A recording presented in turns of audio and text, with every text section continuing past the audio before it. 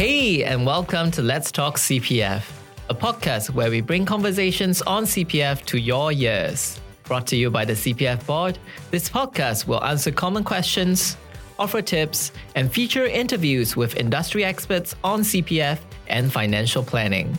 Thanks for listening, and let's get straight into today's episode. When something unexpected, for example, a stroke happens within a family, many of us will be triggered by a plethora of emotions as we try to gather ourselves to make decisions for our loved ones. Some of us may also feel lost on how to handle the finances and assets of our loved ones following the loss of their mental capacity.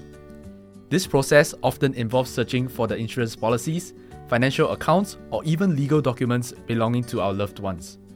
One can only imagine the emotional stress for the family, especially if there are no prior instructions from them. Hi, I'm Leon and you're listening to Let's Talk CPF. Following an earlier episode where we discussed about the distribution of assets post-death, today's episode will focus on planning for mental incapacity. For this, we're happy to have Xiao, Assistant Director from the Office of the Public Guardian, and Cynthia, Senior Manager from the Agency for Integrated Care, to share more about pre-planning. Hi Xiao and Cynthia, can you share more about yourself? Hi everyone, I'm Xiao and I'm currently leading the Stakeholder Engagement and Outreach team in the Office of the Public Guardian. I have been involved in the mental capacity field since 2014, where I had supervised deputies, investigated into alleged abuse of persons without mental capacity, and implemented programs relating to deputyship matters. Hello everyone, my name is Cynthia and I'm the Senior Manager from the Advance Care Planning National Office, ACP for short, that oversees the administration of ACP in Singapore.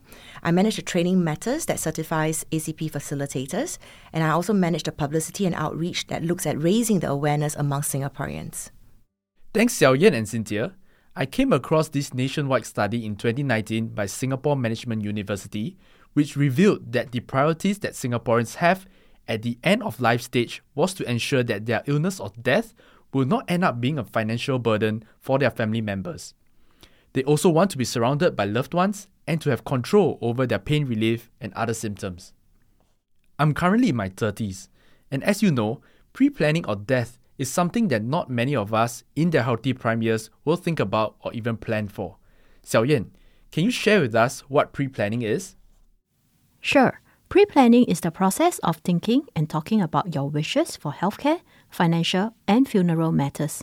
This would include matters such as, firstly, appointing one or more people you trust to help make decisions on your behalf should you lose mental capacity. 2. Considering healthcare preferences pertaining to your future health and personal care. And finally, deciding what happens to your money, property, and possessions after you have passed on. I have heard about the importance of financial planning, but not so much about pre-planning. Why do you think it is important to have pre-planning and talk about this? I think it's important to have more conversations surrounding pre-planning matters because our society is aging rapidly. Most people dread thinking and talking about when, how, or under what conditions they might lose mental capacity or even die. However, the reality is unexpected situations can happen in life, and this includes the potential loss of mental capacity that may be caused by accidents, medical conditions such as stroke, or even dementia. To add on, when crisis suddenly strikes, your family is left to guess or speculate what your preferences might be. They will be placed under much stress, having to make difficult decisions for you. Ironically, talking about death early and often can be the greatest gift that you can give to your loved ones. It reduces the uncertainty, stress, and anxiety for our loved ones. In fact, making your preferences known to your family could even facilitate better understanding and cooperation among loved ones in terms of family support, medical treatment, and also funeral arrangements. Yes, indeed. Life can be unpredictable. It's frightening to think about our own suffering or our loved ones' distress. But everyone should talk about and prepare for death precisely because we want to minimize our own suffering at the end of life and soften the anguish of our loved ones left behind. Preparing for things that we don't have much control over will help you feel more at ease. Now I can see why pre-planning is important, but when should one kickstart this process?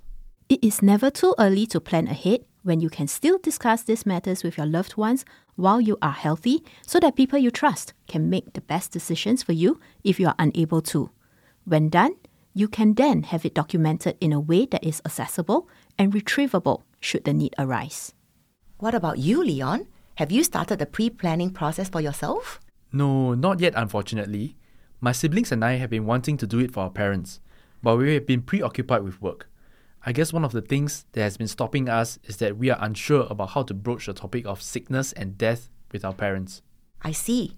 That is definitely something we can talk about later. But first, maybe we can share about the various pre-planning tools that you can look into? Yes, that would be most helpful. Before we carry on, can I ask, what does loss of mental capacity mean?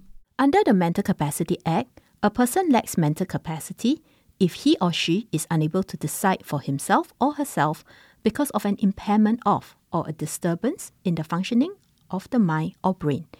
This can happen due to stroke, dementia, or an accident. To prepare for the potential loss of mental capacity, one would need to look into 3 documents. First of all, the lasting power of attorney, also known as LPA. Secondly, Advance Care Planning, known as ACP. And finally, Advance Medical Directive, AMD. I see. Understanding these 3 documents can be quite overwhelming for someone who is pre-planning for the loss of mental capacity. Cynthia and I will share a bit more about the different documents. Let's start with the lasting power of attorney, which is also known as the LPA. An LPA is a legal document under the Mental Capacity Act that allows you, the donor, to appoint one or more persons, the donees, to make decisions on your behalf should you lose the mental capacity to do so. The individual or individuals you choose will be given the legal power under the LPA to make decisions in personal welfare matters and property and affairs matters. So some of you may be wondering what these are. So examples of personal welfare matters include where you are going to stay, what type of medical treatments to receive, while property and affairs matters include management of matters such as your bank accounts, property, insurance, and CPF accounts. What happens if one does not have lasting power of attorney, LPA? Are there any legal implications? That's a good question, Leon. Many people may not know that without an LPA in place, their loved ones would have to get a deputyship order in court. Making a deputyship application takes months and can be costly. Hence, making an LPA reduces the possibilities of conflicts, additional stress within the family over how the mentally incapacitated person's finances and care arrangements are managed. And in case you are not aware, the waiver of application fees for LPA Form 1 for Singapore citizens has been extended to 31st of March 2026. Do make your LPA as soon as you can. That's great news. I should probably make mine soon. Just to add in, CPF also has the Home Protection Scheme that helps CPF members pay off their outstanding housing loan in the event of their unfortunate death, terminal illness, or total permanent disability, ensuring they have a roof over their head. Similarly, we also have the Dependents Protection Scheme that provides some form of support in such unfortunate circumstances. Before we move on to Advanced Care Planning, ACP in short, what is the main difference between the LPA and ACP? I'm asking because while many of us have a basic understanding of how LPA works, I think ACP is something that not many may fully understand, at least from my perspective. Great that you asked, Leon. The main difference is that LPA gives your donee or donees the legal authority to make decisions for your finances and personal welfare. But when it comes to ACP, it is the process of planning for your future health and personal care needs. This conversation encompasses long-term care situations and not just end of life. What do we need to fill up in the ACP form? In the ACP form, which is a non-legally binding document, you can indicate what is important to you, your personal values, beliefs, and goals for care, which may then affect your care preferences if you are unconscious or unable to express your wishes. For example, you can clearly state your views towards comfort measures like hospice and palliative care, or more invasive measures like feeding tubes and ventilators. This is so that your loved ones can understand your treatment preferences. It also guides the healthcare team on how to best care for you. It is also important that you nominate at least one person, also known as the Nominated Healthcare Spokesperson, NHS for short. who understands your values and preferences. This person can then represent you to convey your wishes on your behalf to the medical team when you are unable to do so. And can we get this done quite easily? Yes. In fact, people can approach public hospitals and polyclinics, as well as certain social care providers, to do advanced care planning, also known as ACP. You may also visit the ACP directory on My Legacy at Life SG website to search for ACP providers near you. The charges differ across institutions, and so it is best to check in with your preferred provider. What happens if one does not have ACP? Let's say a family member is unconscious from stroke. Without an ACP, the family will have to discuss and decide on the type of care that their loved one should receive. During this time, everyone can be emotionally charged, and not everyone may necessarily have a consensus. However, with an ACP, it will definitely reduce the uncertainty, stress, and anxiety for our loved ones in difficult times. This also brings to mind something. Do you know that there is actually the option of withdrawing CPF monies early? If a CPF member who is medically certified to have a reduced life expectancy, permanently unfit for work, or lack of mental capacity, they could withdraw $5,000 or more from their CPF accounts through the Reduced Life Expectancy Scheme. That's really heartening to know that there are additional resources that they can tap on to help offset some of the medical or care expenses. We learned a lot about the Lasting Power of Attorney, LPA, and Advanced Care Planning, ACP. There's one last document to go through, which is the Advance Medical Directive, AMD. So what is this? AMD is a legal document signed in advance stating your personal decision to stop life-sustaining treatment if you become terminally ill and incapable of expressing decisions where death is imminent. It has to be signed in the presence of 2 witnesses, including your doctor. You do not need a lawyer or legal advice for this. But what is considered terminally ill? Who will determine that AMD can be used or come into force? The diagnosis of terminally ill is determined by 3 doctors, and they are your treating doctor and 2 other consultants who are specialists. They have to be in concurrence before the Advance Medical Directive, AMD, comes into force. However, I would like to add that this information must be given voluntarily by loved ones to the healthcare team. I hope we are all better informed about what pre-planning entails. As you think and plan about what we have just shared, don't forget to do your CPF nomination. A CPF nomination allows your nominees to claim your savings quickly and conveniently. Without a CPF nomination, it can take up to 6 months for the Public Trustee's Office to identify which of your family members are eligible to claim your savings. I also know that there is a My Legacy website, which is a one-stop platform to help Singaporeans better plan their end of life, palliative care, and post-death matters. Tell us more about how it works and the features. My Legacy provides users with information on the various tools which we have shared earlier and allow them to plan, store, and share legal, healthcare, and estate matters securely with the people they trust. This would help to facilitate post-death administration matters upon their passing.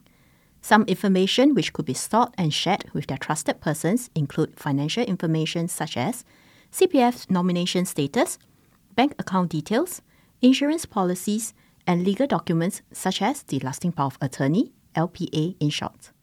It is convenient as it stores documents that would previously have been difficult to locate and follow through. Having a one-stop platform to locate all these documents is indeed very useful. Are there any other features that we should know of? Thank you for asking. There are actually step-by-step guides and tools on planning ahead and resources on what to do when death happens. For example, there is the LPA ACP tool where individuals can 1. Complete their online LPA via My Legacy before sending it to their donee or donees and replacement donee, if any. And 2. Prepare for their ACP facilitation session by completing some preparatory questions. And lastly, there is a services directory where individuals can look for an LPA certificate issuer, ACP facilitator, or a professional who provides both LPA and ACP services, as well as other post-death related services. While there is such a wonderful platform for us to plan for end of life, palliative care, and post-death matters, I think it is important to have pre-planning conversations, especially with the older generation. To them, this may be a taboo subject. Do you have any tips to share with us? We understand that initiating a conversation with your elderly parents about making an LPA and ACP can be daunting, particularly if your intentions are misunderstood or if your loved ones find the conversation a taboo. Here are some suggestions to consider.